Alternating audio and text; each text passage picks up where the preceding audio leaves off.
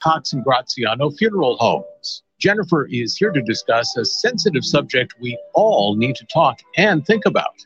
Here now is Jennifer Graziano and Time to Talk. Good morning, Westchester. It's 9 a.m. on Monday, and that means it's time to talk with me, Jen Graziano. I'm a licensed funeral director who oversees my family's funeral homes, Cox and Graziano of both the Mamaroneck and Greenwich and the Zion Memorial Chapel of Westchester. Every Monday, I come to you discussing important topics and sensitive matters that all of us need to pause and reflect upon at some point. And through this show, I hope to provide a platform to do so. If you're joining us this morning on WVOX 1460, a Whitney Global Media station, we will gladly take your questions, comments, and calls to 914-636-0110. Good morning to Vinny and everyone back in the control room. And good morning, Facebook Live viewers. Happy Monday. What a great way to start the week with all of you. Appreciate all the great feedback that I've been getting from the show. And Tim Judge sitting next to me in front of the camera today, GreenwichLocal.com, the man in front and behind the camera.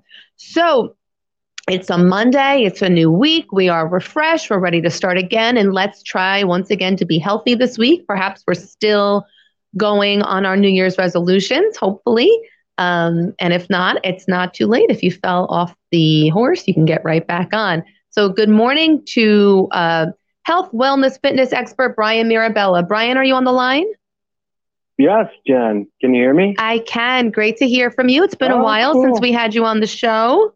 Yes, it has. I'm so excited to be back on. Thank you. Thank you for being here. So I teed you up a little bit in the morning show when I was on with Dennis and Tawny, because you are a health and wellness expert. I want to get to what your official title is, but you have such an unconventional approach to health and to your diet, but it works wonders for you, and you so strongly believe in this. So I want to talk about your platform, what it is you do, and what you have, your fruitarian lifestyle. So tell us a bit about yourself, Bryan. Hi, Jen. Yeah, well, I guess it's been quite a while since I've been on. And when I was last on, I had mentioned that I had become fruitarian, meaning 95% of my diet is subsisting on fruits, berries, melons, and 5% maybe salads.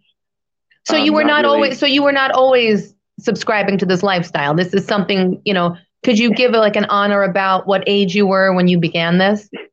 Yeah, when I was 49 years old, I was told by a very experienced, well-to-do acupuncturist that guys like me have a heart attack in their 60s and die. And that's because the acupuncturist was looking at my organs and the energy in my body related to how my organs were functioning. And at that time, I had lived a life of complete and utter stress, born to stress, then got married, had a lot of stress for 18 years till my child was old enough to leave the house. And, stress is what comes back to haunt us. Yes. And I found that it was destroying my organs. And he looked at my tongue and said it was from childhood, like an acupuncturist can see these things. And so I had done a lot of research that a fruit diet would clean you out at the same time that it nourishes you. No other fruit can do that because apparently humans are what we call frugivores. Their digestive system is really only designed to digest fruits.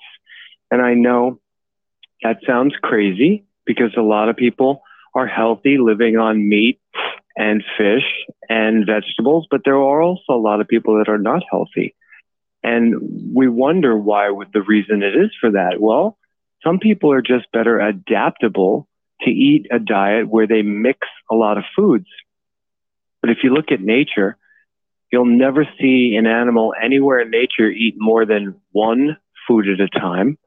And you'll never see an animal eat outside their species-specific diet unless they're forced to by a change in their environment. So, Bryan, I think one of the common threads that weaves through many of these, and I'm going to say radical diets, because even what I subscribe to is a bit radical in the restrictive nature of it, but what the common thread that weaves through these types of lifestyles is that we need to eat what our predecessors ate, what, the original raw foods of the land are the things that our bodies are designed to metabolize and break down.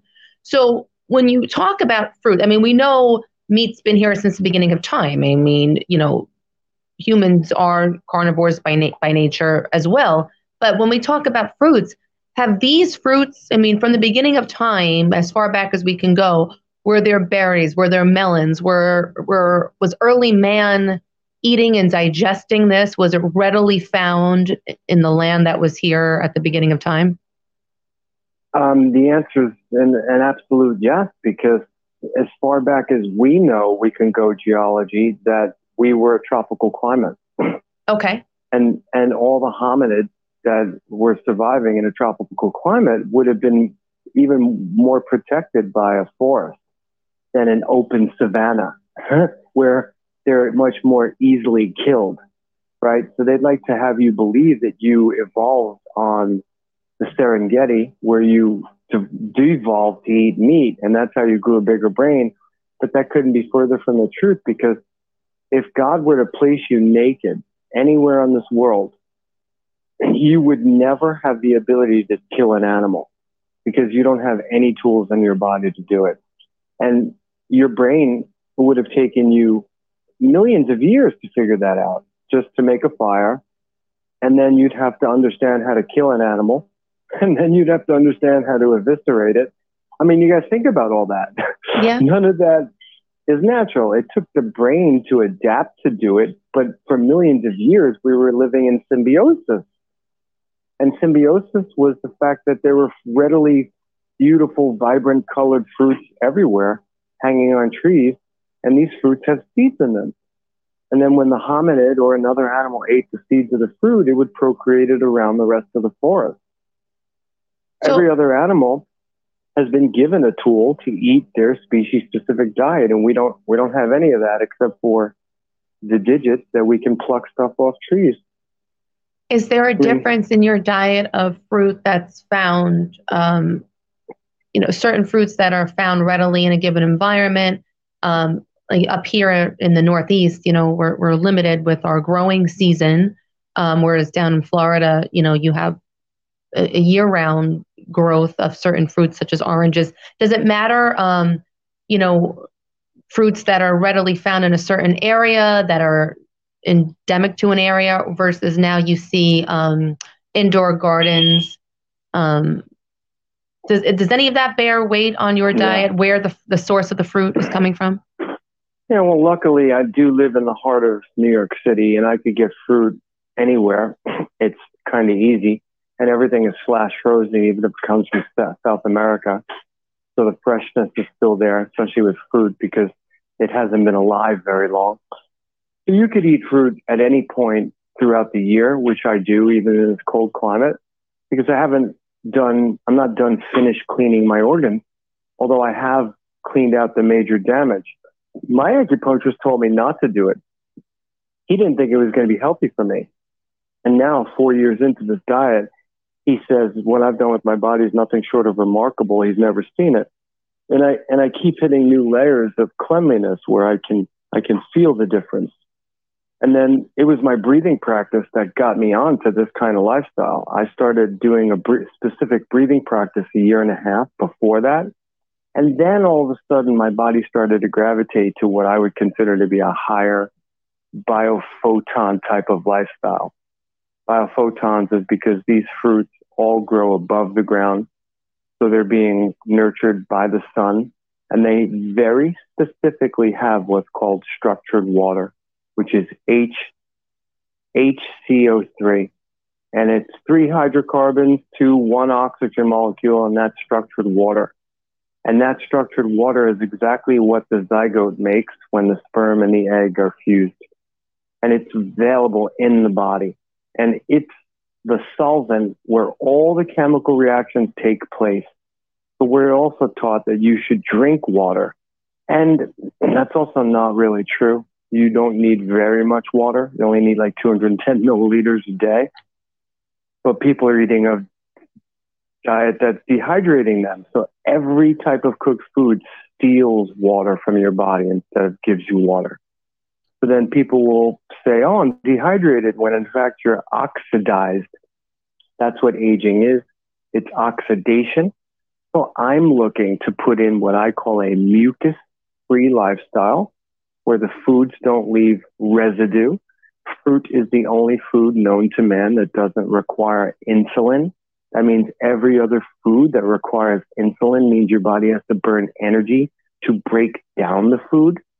You know, there's no second creation in nature. You can't ingest protein to make protein. I don't know where that came up with, but it's unproven and it's not true. Okay, so I'm sorry, Bryan. I just want, before we can go forward, I just want to bring everyone up to speed who's listening and viewing. So your exact title, you're a health and wellness expert. You work with clients to physically train them, or do you do nutrition counseling? Just couch your title a bit more specifically for those who are tuning in. Well, I was personally training people for 33 years very successfully. And then during COVID, when I saw the need arise about people's breathing habits and how they could be helped, I started my own breathing company online. And now it's grown pretty large. And now I'm really only helping people to teach them how to breathe, because we just came out of an event where we were stifled to breathe. So now people's breathing mechanics are off. So I am a human performance specialist with a focus on restorative breath training. So let's talk about that a little bit. I mean, we take breathing for granted. We just do it. As long as we're here, we're breathing. And we often don't give much thought to that. But you have techniques that breathing for a better lifestyle to release toxins, which, you know, I'm sure mindful breathing also promotes relaxation. One of the things you alluded to in the beginning of the show was the impact of stress on the body, which I totally support. I think that high levels of stress can yield severe negative impacts on the human body. But talk about what this breathing technique is and what are the tangible known benefits from employing these techniques. Sure. Well, there was two incredible studies that have come out in the recent years. One was in 2017, where Stanford proved there's a part of the brain that spies on your breathing. And if you're breathing too fast, it'll send feelings of agitation to the brain. And if you're breathing slowly, it'll send feelings of tranquility to the brain. And that's really important to understand, that slow breathing can actually create an environment of good feelings. So everybody needs to be assessed in how they breathe. Are they breathing too fast, or are they breathing too slow? Are they making noise when they breathe, or are they breathing silently? And that makes a huge difference into how you feel throughout the day, because it's your breathing rhythm that controls the pH of your blood. And if you're breathing too fast, then you're going to have an alkaline blood. And that means that your carbon dioxide levels drop. And that's important. And the other study was in 2021 by Washington University. And they came out, and you can type it into Google just like this. The length of your breath hold time can determine your risk stratification to respiratory illness. So now we know that there's a very specific length of time you can hold your breath that will determine whether or not you are susceptible to respiratory illness. So I teach people how to assess these numbers and how to fortify their breathing so that they never get sick like that ever in their life, because it is preventable. So how do you assess someone's rate of breathing? Or, you know, because it seems that if we're physically active, obviously our rate is growing up, or we're breathing more labored or more rapidly. If we're sedentary or sitting at our desks or sitting around a table, we're obviously much more regulated and baseline. How do you measure? Where do you take these measurements from? Is it post-workout, or is it when you initially meet with the client, or how do you do this remotely that you're getting them to do this via a Zoom call or Skype? Well, yeah, the good thing is it's a very simple test, and it can be taught to people on Zoom very easily. And you would wake up in the morning and you could sit still for about 5 to 10 minutes. Just sit still. You don't have to meditate. You just have to be mindful of sitting still and watching how you breathe, just being observant of how you breathe. And then the test is very simple. you take a silent, normal breath in and a silent, normal breath out. And when you get to the out breath, you would pinch your nostrils, which would pause your body from breathing. As you pause your body from breathing, you wait till you have your first definitive sign that you're holding your breath. And as soon as you feel that sign, you would let go. And that length of time, when you pause your breath and when you feel it, is what we call your threshold to carbon dioxide. And it's a physiological test based off of physiological law of cellular respiration that everyone on the planet needs to know. So what has the impact been on your clients? Can you share some stories with us? Absolutely, yes. Recently, I hired a new marketing coach, and we've been putting together all of my testimonials from the people who take my 6-month course. And you're going to see testimonials on my Instagram page, which is breath_verse, like in universe, breath verse. And you'll see a woman who's a veteran, and she was an agoraphobe trapped in a room at the VA hospital, thinking she would never get out of the psych ward. And they were about ready to remove her thyroid because they told her she had to have her thyroid out. But she was also 50 pounds heavier at the time. And she was suffering from PTSD. And she started breathing with me. And it took about 6 months. She didn't say a word in class. And then all of a sudden, she started to speak. And she started to speak about the things that were happening in her body and the changes that were taking place. And all of a sudden, she was getting out of the house and she was losing weight and she was moving. And now she's a master instructor, women's self-defense teacher who travels the world. And it's only been 2 years. Wow. Major turnaround for her. Yeah.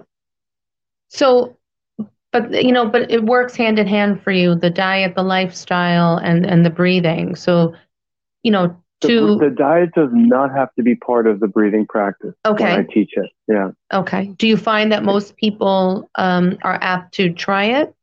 Yes. So you said because they look at me. They look at me, and the listeners don't know, but our good friend Tim Judge has known me since we were 14 years old, and I've always been in impeccable shape. Yeah, no, definitely.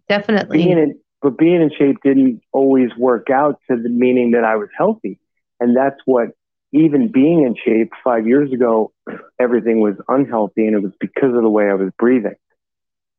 So it didn't matter what I looked like. Well, you certainly have a strong will. I was going to jump in there and say pretty much what you said there. We went to high school together here in Rochelle, Sacrament, and we were on the wrestling team together and friends, since freshman year. But Bryan grew up in that physical trainer mode, and I became your average typical guy with 20 extra pounds around his belt. But through the recent years, we reconnected, and I've been doing breath holds.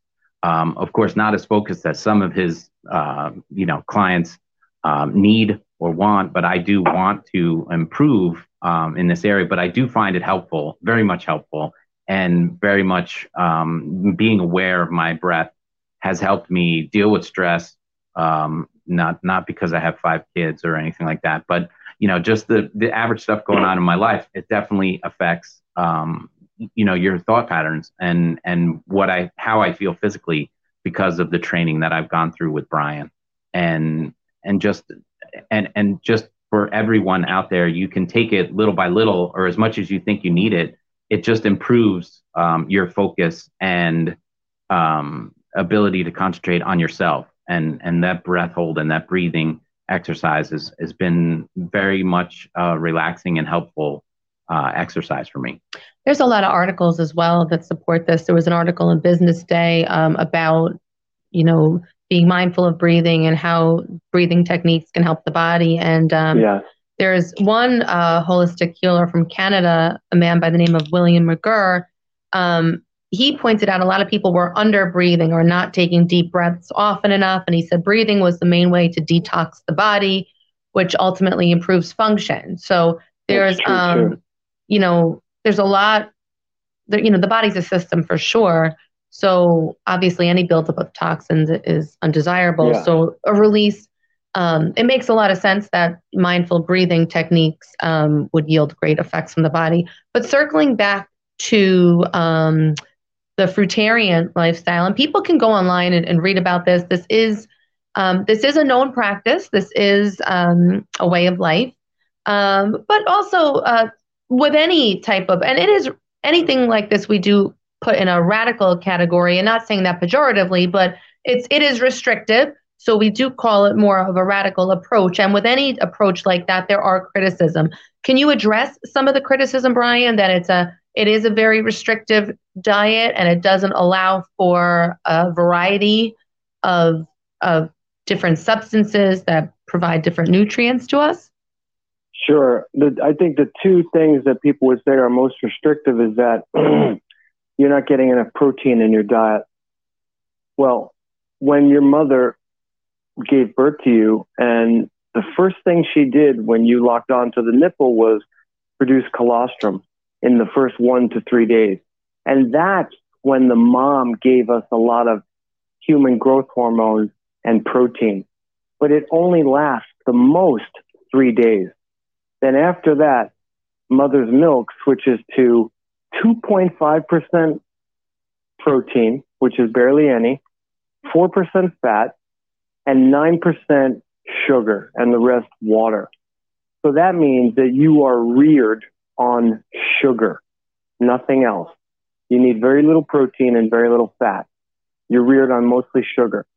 So then as you grow up, then you pass the milk stage, people think that it's common to continue to drink milk, but yet no other being on the planet does that except for us. Kind of strange if you really think about it. Just no other body does it. And then we think that we need more protein, but yet you really still only need the same exact constituents that was in your mother's milk, because every protein cell you're ever born with, you make, and fat cell. It's already there in your body. It's just getting bigger and smaller over time, but you're not creating more of them. Different fibers, yes, but not more cells. They're born in your body.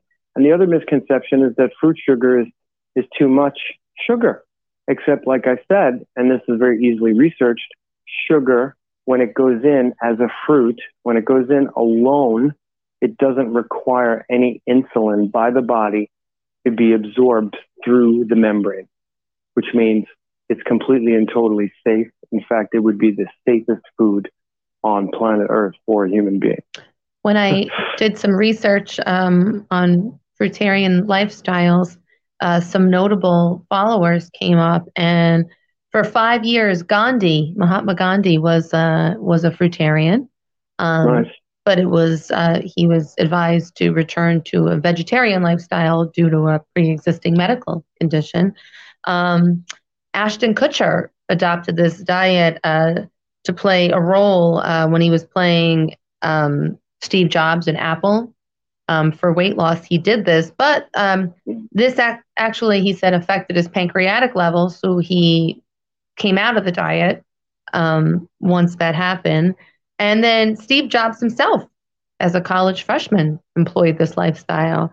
So it's certainly, a known diet. It's not a fad. It's been around for a while. They also say that nuts and seeds are a part of this diet, but that remaining 5%, Bryan. So fruits, nuts, seeds. What else is permitted? What else would be even rarely permitted or sometimes permitted in this diet? Okay.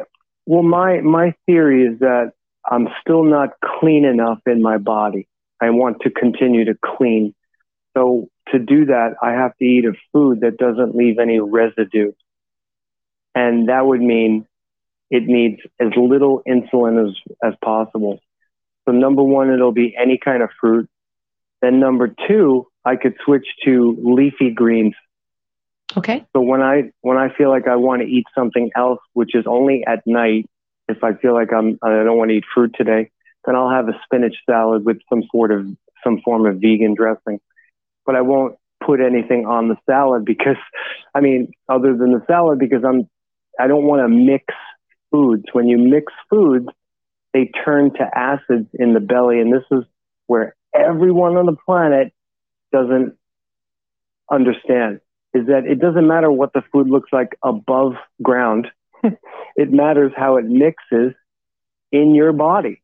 And if it turns to acid, then you're going to have to use oxygen to get rid of the acid, and you're going to need insulin.